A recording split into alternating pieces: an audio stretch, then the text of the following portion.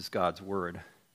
In the 7th month, Ishmael, the son of Nethaniah, son of Elishama of the royal family, one of the chief officers of the king, came with 10 men to Gedaliah, the son of Ahikam, at Mizpah. As they ate bread together there at Mizpah, Ishmael, the son of Nethaniah, and the 10 men with him rose up and struck down Gedaliah, the son of Ahikam, son of Shaphan, with the sword and killed him, whom the king of Babylon had appointed governor in the land. Ishmael also struck down all the Judeans who were with Gedaliah at Mizpah, and the Chaldean soldiers who happened to be there. On the day after the murder of Gedaliah, before anyone knew of it, 80 men arrived from Shechem and Shiloh and Samaria with their beards shaved and their clothes torn and their bodies gashed, bringing grain offerings and incense to present at the temple of the Lord. And Ishmael, the son of Nethaniah, came out from Mizpah to meet them, weeping as he came. As he met them, he said to them, "Come in to Gedaliah, the son of Ahikam." When they came into the city, Ishmael, the son of Nethaniah, and the men with him, slaughtered them and cast them into a cistern. But there were 10 men among them who said to Ishmael, "Do not put us to death, for we have stores of wheat, barley, oil, and honey hidden in the fields." So he refrained and did not put them to death with their companions. Now the cistern into which Ishmael had thrown all the bodies of the men whom he had struck down along with Gedaliah was the large cistern that King Asa had made for defense against Baasha, king of Israel. Ishmael, the son of Nethaniah, filled it with the slain. Then Ishmael took captive all the rest of the people who were in Mizpah, the king's daughters, and all the people who were left at Mizpah, whom Nebuzaradan, the captain of the guard, had committed to Gedaliah, the son of Ahikam. Ishmael, the son of Nethaniah, took them captive and set out to cross over to the Ammonites.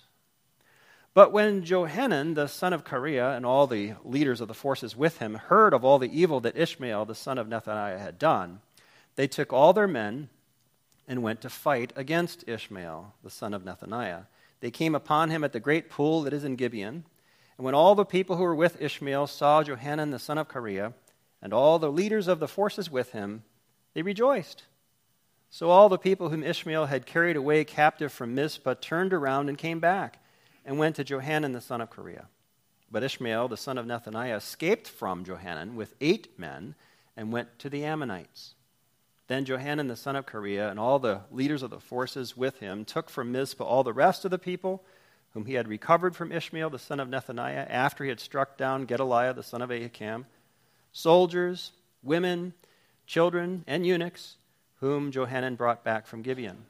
And they went and stayed at Geruth Chimham, near Bethlehem, intending to go to Egypt because of the Chaldeans.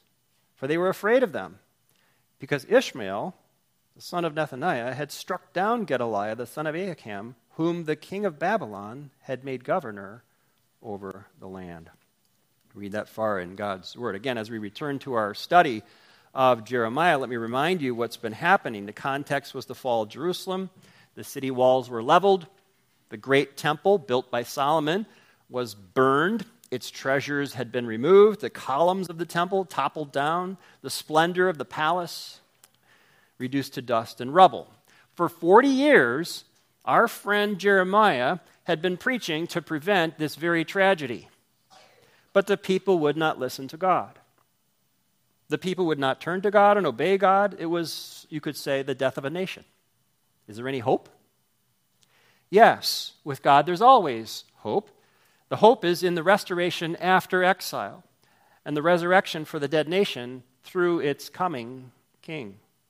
So now in our opening verse of chapter 41, we learn that Ishmael is of royal descent. That's significant, I submit to you. We're also told it's 7 months into the governorship of Gedaliah. So we now have a dinner. 2 opposite parties represented at the dinner. On the one side, Governor Gedaliah, who represents submitting to God's plan of exile and Babylonian takeover, followed by a promised restoration 70 years later. On the other side is this character Ishmael, who represents immediately going back to God's previous plan of having a king in the line of David to be the one to rise up and defend Jerusalem the old-fashioned way with a sword. And God's remaining people in Jerusalem need that protection, even to take Jerusalem by force if necessary. So we have the two parties. And in verse 1, we have the opposite groups gathered, all genteel, in one meal. Now, you may remember that ancient customs of meal hospitality were very robust and insistent.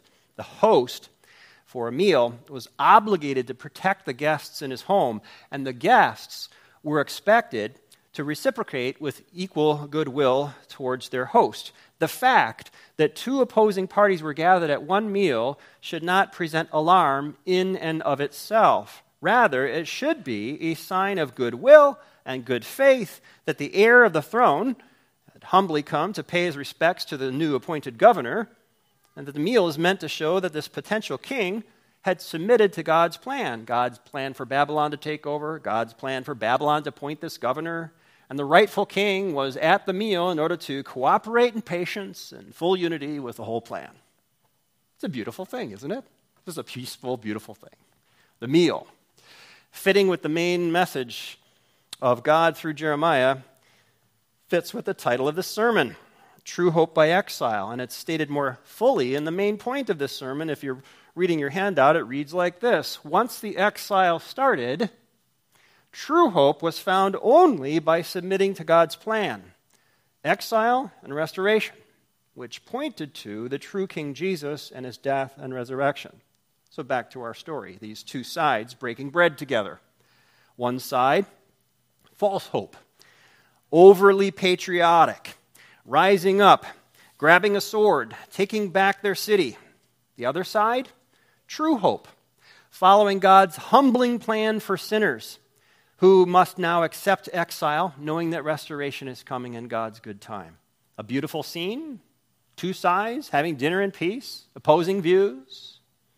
You know what can ruin a beautiful banquet? You know what can ruin a serene scene? Sin. Just basic old-fashioned sin. You know what sort of sin? False hope. The sin of putting hopes in wrong things. The sin of not submitting to God's way and hoping in that alone. The sin of not listening to God. The sin of not obeying God. The sin of not trusting God. The sins of lying and trickery. That sort of sin.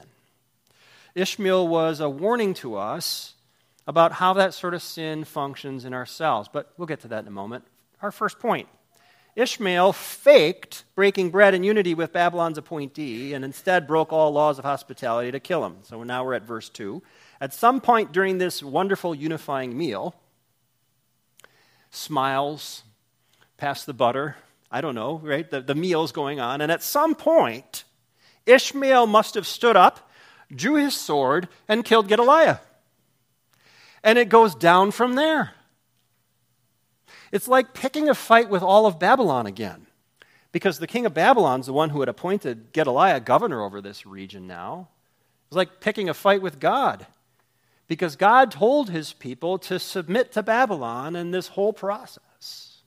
Verse 2, Gedaliah, the son of Ahikam, son of Shaphan, is given all those words, all those titles. We're reminded where he comes from because it reminds us that he's from a long line of godly people who supported the prophet Jeremiah. The loss of Gedaliah would become a tragedy again, as if we're short on tragedies for this poor nation. For years after this, they actually held a fast to lament the passing of Gedaliah. Remember the whole standoff, as we studied before, between Jeremiah and each king? It's all being played out here again. Do you stand for God and his word and his prophet, or do you stand for this king who's got a sword in his hand? Verse 3, Ishmael's next step was to kill more of his own fellow countrymen who were there. He even killed the Babylonian soldiers who were there that day. I guess he would have had to, right? So our passage is a crime scene. It's a crime scene inside of a war, which followed by foreign occupation, because Jerusalem had just been overtaken months prior. So our passage is a violent mess. Instead of saying active shooter like we're too used to saying today, they would have to say something like active slayer, because they would use a sword instead of a gun, but he's still at it. Not Gedaliah, but Ishmael is on the loose with his swords. Why is this in the Bible? We have a shortage of crime scenes to study. For our instruction. We need to learn something about ourselves and about the human problem from this passage. We need to learn to recognize the flesh and how it functions in our own hearts, in our lives, and in society in each generation. We need to learn to recognize that. We're all like Adam. We're all like Ishmael. We're all like Herod. We're all like Zedekiah, previous king. We're all like Judas in our sin nature. So we have an assassination that took place during a meal. It's in the Bible because it shows us who Ishmael is. Ishmael would not listen to God. He was operating in his own sinful flesh. Whenever we're tempted to disobey God, we can read this chapter and imagine a mini movie playing out of the damage we are doing when we disobey God. Because it's not likely that you're involved in some gruesome, violent scene such as this, but the dynamics are the same. The impact has a wide-reaching effect because we all live in community, and it affects community. We all have the same two choices as Ishmael had: obey God or not. Didn't Jeremiah tell us in these famous words back in Jeremiah 17, verse 9, the heart is deceitful above all things and desperately sick. Who can understand it? Jeremiah 17:9. Fast forward, beyond our crime scene, same city, another decade, in Jerusalem. Take you to the days of Jesus. We read recently in the Christmas story in Matthew chapter 2 how King Herod was threatened by the news that this baby would be born as king. So he tried to kill Jesus, and to do so, he killed every baby boy across Bethlehem's area. Now fast forward again, 30 years to the end of that baby's life. The adult Jesus. Later, Matthew chapter 26, he would sit and break bread with his disciples. The scene of a meal and breaking bread. Sound familiar? It's like what we have in our passage. Now, Jesus says this in Matthew 26, "He who has dipped his hand in the dish with me will betray me." And what did Judas do? Judas Iscariot, like Ishmael of old, betrayed his master while they were having a meal together. It was then that Jesus lovingly showed us what was in God's plan. Right then, Jesus instituted the gift of the Lord's Supper that we still enjoy. Jesus is the one who will never betray us at that meal. The opposite of killing us, he actually saved us. The supper of Jesus displays not death, but life. Jesus died for our sins that we might live. That's the true hope. We press forward. Go to verse 4 and our second point. Ishmael lied, faked weeping in repentance, and faked placing hope in God afresh in order to kill 70 worshipers. So verse 4, we now have a serial killer. Ishmael woke up the next day, and 80 people were coming from the countryside areas on their way to make an offering to the Lord. They're responding to the destruction of Jerusalem with repentance. Finally, after poor Jeremiah preached for 4 decades, we finally have some people responding with repentance. They're turning to God, as they should. Here came 80 men in grief over the spiritual condition of their country. Verse 5, these men are from 3 famous places, Shechem, Shiloh, and Samaria, all important religious locations in the north.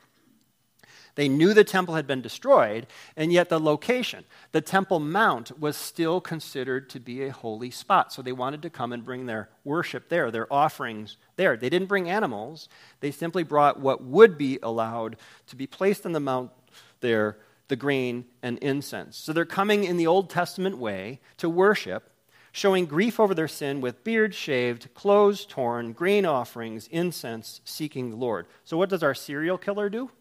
Verse 6, Ishmael faked joining the worshipers, faked grieving over his sin too, faked weeping as a trick to approach them, these poor, unsuspecting 80 people. Then Ishmael straight up lied when he says, you see in verse 6, come to Gedaliah. Quiz, class, where's Gedaliah? Ishmael well knows he just killed him the prior day. So it's a lie to the poor people, and they fell for it, of course. Verse 7, the 80 people were led into the city. 70 of them were killed, their bodies thrown into a cistern, which is simply a large hole in the ground for storing water or storing grain. Why not 80? Verse 8 tells us, the only people that Ishmael spared were 10 who had supplies that he needed, and they offered it to him as a bribe in order to save their lives. Who's to say he didn't kill them later? It shows us that Ishmael is not killing people out of some holy principle. He would spare people if it would benefit him.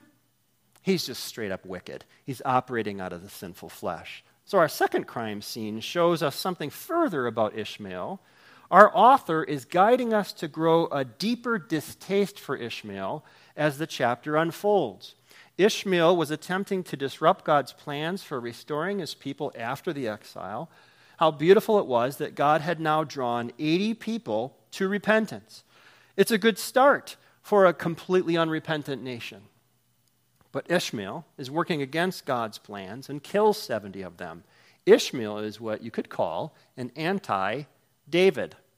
King David was a man after God's own heart. King David was patient and would not kill Saul in order to secure the throne for himself. David did not fight God's plans, but fulfilled God's plans. King David gathered such repenting people all around him, and David protected the lives of that small band of people. David did not fake weeping with the people. He wept with people for real over his own sins, and he led them in worship to God and repentance. He even wrote psalms about it, such as Psalm 51, tearing himself up about his own sins. He led the people in coming to God in worship and repentance, and Ishmael came from the line of David, but couldn't be more different than the real David. He's the anti-David. And it points us to Jesus because he's the true son of David. Fast forward again to that future crime scene that unfolded when Jesus himself was being led away to his own death. We find how different Jesus was from Ishmael in this crime scene. Jesus turned people to God. Listen to it from Luke 23:26. And as they led Jesus away, they seized one Simon of Cyrene who was coming in from the country and laid on him the cross to carry it behind Jesus. And there followed him a great multitude of the people and of women who were mourning and lamenting for Jesus. But turning to them, Jesus said, "Daughters of Jerusalem, do not weep for me, but weep for yourselves and for your children." Luke 23:26-28. Why did Jesus say to the daughters of Jerusalem, do not weep for Jesus, but instead weep for themselves? It's because Jesus was innocent. Though he would die for the sins of others, he would rise again. He's not in true danger. There's no need to weep for Jesus. He's holy and godly and walking in unity with God the Father. But the sinning people are the ones who are in true spiritual danger. And if you're going to weep, weep for yourselves.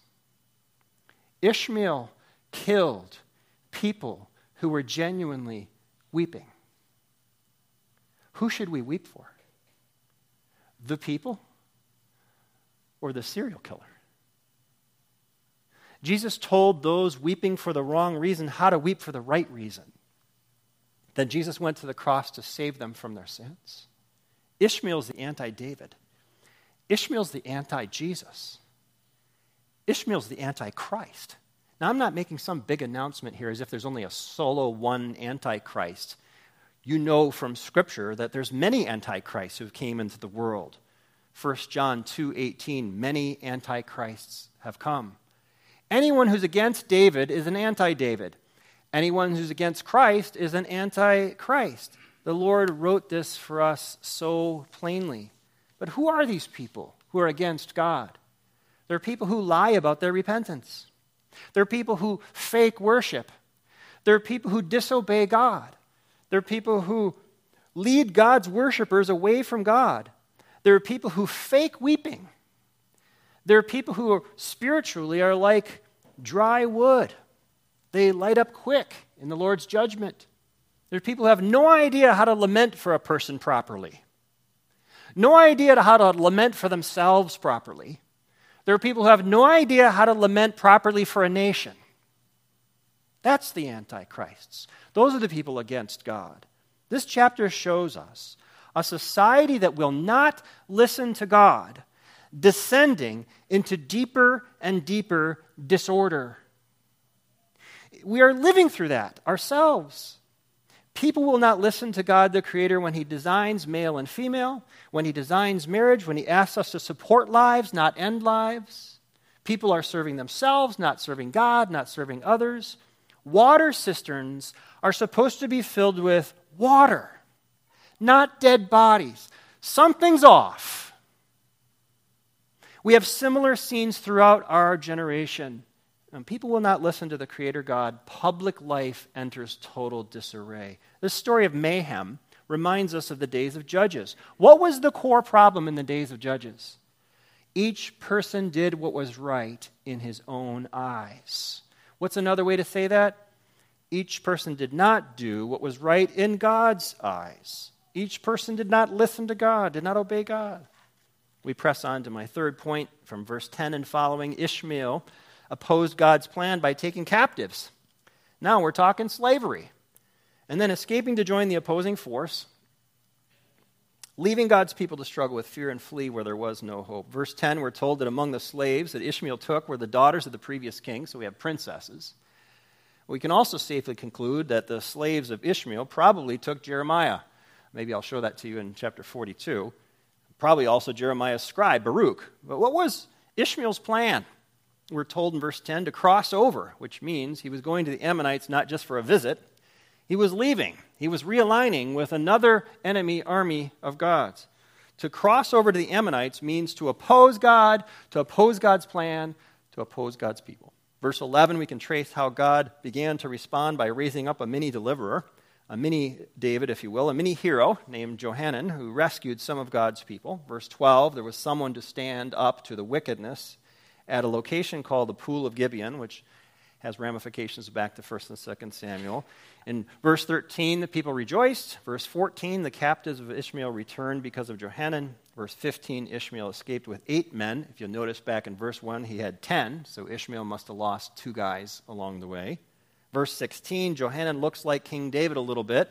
When he gathered the remaining soldiers, women, and children, he brought back from Gibeon. But the people were still scared after what Ishmael had done. Verse 17 says they intended to go to Egypt. Wrong answer. You don't go to Egypt. Verse 18 says they're afraid of what the Babylonians would do in retaliation because Ishmael killed the leader appointed by Babylon. We'll understand that.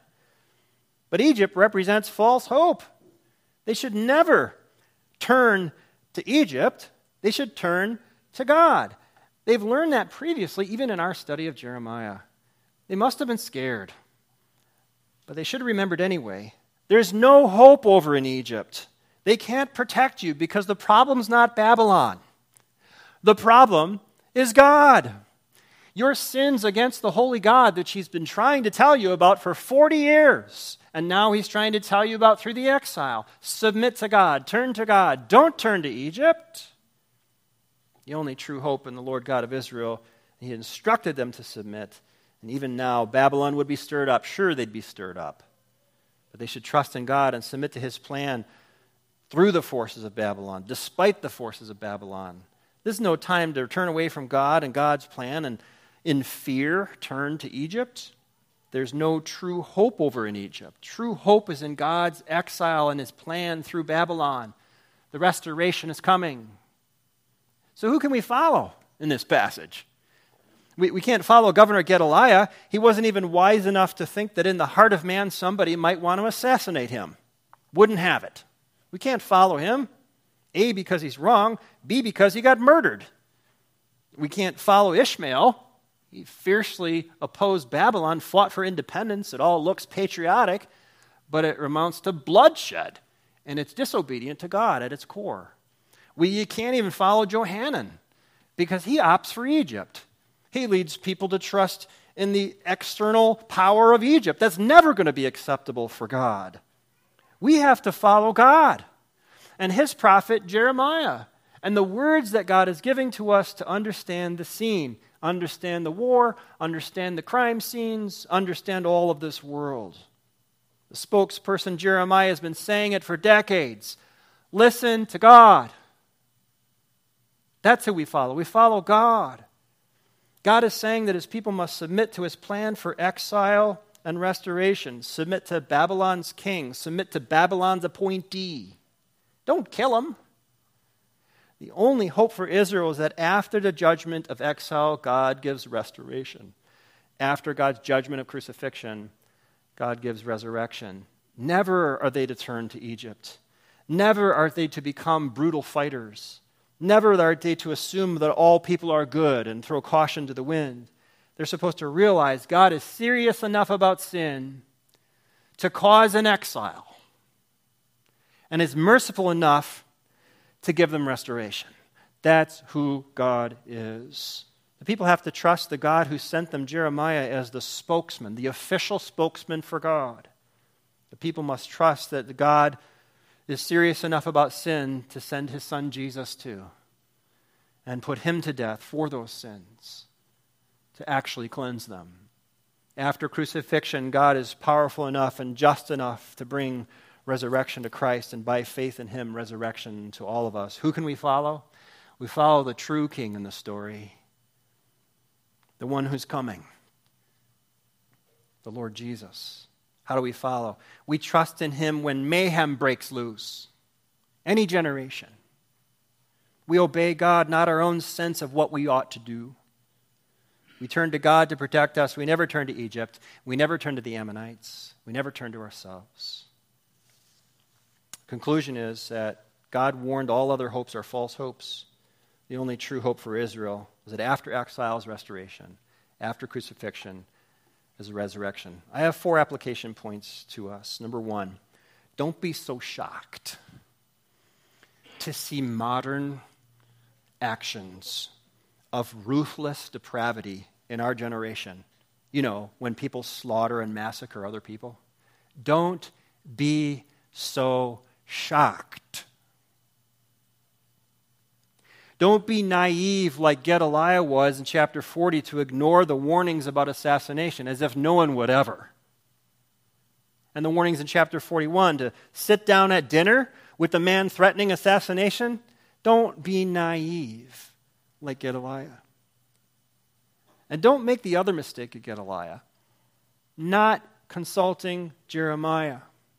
When you're trying to decide whether Ishmael is capable of this, why not ask Jeremiah? It never happened. You notice that doesn't occur in our chapter? We don't turn to the scriptures for understanding our constant string of active shooters. It makes us naive. What is the biblical answer? Are you ready? The biblical answer for why we have active shooters? Everybody's asking, every news broadcast, why does this keep happening? The Bible gives us the answer. These sins of hatred and violence, now even being perpetrated by the children apparently, have resided in the heart of man since Adam and Eve were removed from the Garden of Eden and Cain killed his brother Abel when he's supposed to be his brother's keeper. It's from the start the case that every human is capable of this. That's how the Apostle Paul explained it to young Timothy in 2 Timothy 3:2, that people will be lovers of self, lovers of money, proud, arrogant, abusive, disobedient to their parents, ungrateful, unholy, heartless, unappeasable, slanderous, without control, brutal, and the list goes on. 2 Timothy 3:2. Paul then could write to Christians in verse 10, same chapter, 2 Timothy 3:10, you, however, have followed my teaching, my conduct, my aim in life, my faith, my patience, my love, my steadfastness. And jump to verse 14. Continue in what you have learned and firmly believed, knowing from whom you learned it. 2 Timothy 3:14. Don't be naive. We know why the shootings are happening. Number 2, we need to learn to recognize the flesh and how it functions in our own hearts and our lives. Again, Jeremiah 17:9, the heart is deceitful above all things and desperately sick. Who can understand it? Our own fallen human natures deceive us and mislead us. This chapter is a reminder of your flesh at work. This chapter is a reminder that you can't overcome your own lies on your own. Your heart lies to you. You tell yourself lies, and you can't get out of that loop on your own. You're going to need God to break in with his truth.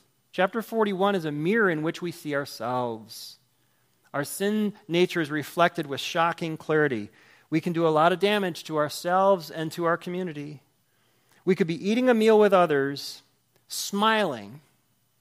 Next minute, rise from the table, draw a sword, begin a slaughter. And I'm not saying physically, but the scene is there, and the lessons are clear. The chapter reveals what's tucked in our hearts. Have you ever been furiously angry? Have you ever hated someone? Have you ever spoken against someone? And so on. This is us. God said to Cain before the murder. God said to Cain before the first murder. Listen carefully what God said to Cain. Sin is crouching at the door. Its desire is for you, but you must rule over it. Genesis 4:7. Guess what happened in the next verse? Cain killed Abel. The thing is, we can't rule over our own sin. We can't rule over our own hearts. We can't take control of our minds and give us truth instead of lies. We need a Savior. And have I got good news for you?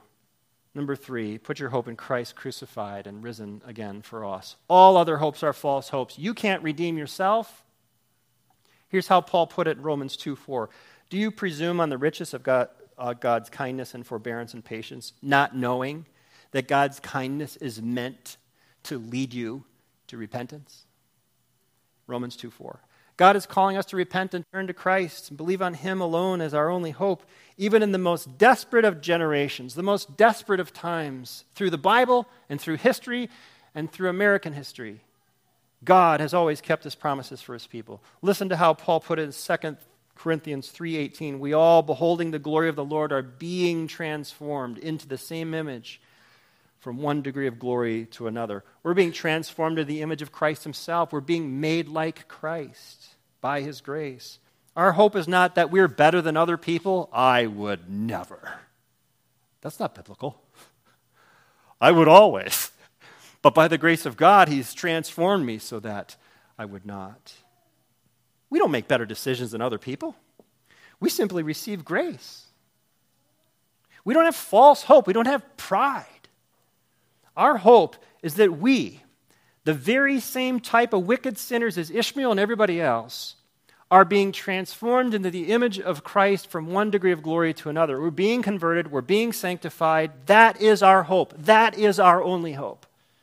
What does God want us to do? Repent, turn to Christ, trust in him, hope in him, crucified and risen. That was our third, and our fourth and last. Expect the church to continue despite a crumbling society. Expect the church to continue despite a crumbling society. Jesus said it in Matthew 16:18. I will build my church, and the gates of hell shall not prevail against it. Matthew 16:18. Words of God, words of Scripture, the words spoken by our Lord Jesus Christ himself. Even after severe consequences came upon a people in ancient Jerusalem, they still wouldn't change. And yet God shows grace, and he fulfills his promises. The exile happened, the restoration happened, and he proceeded with the next steps of his plan. God has a plan for his people, and there's nothing that can stop it. Absolutely nothing. So as discouraged as we get about our day, about our generation, about the news, let's not as Christians lose our ground of the facts of Scripture that no matter what happens in society, God upholds his church. Chapter 41 of Jeremiah shows that even in the tragic story of sin and decline, sin after exile, people are not changed. Yet the church, God's people as a whole, are upheld. The church is purified. The church received God's protection and blessing. Let's pray.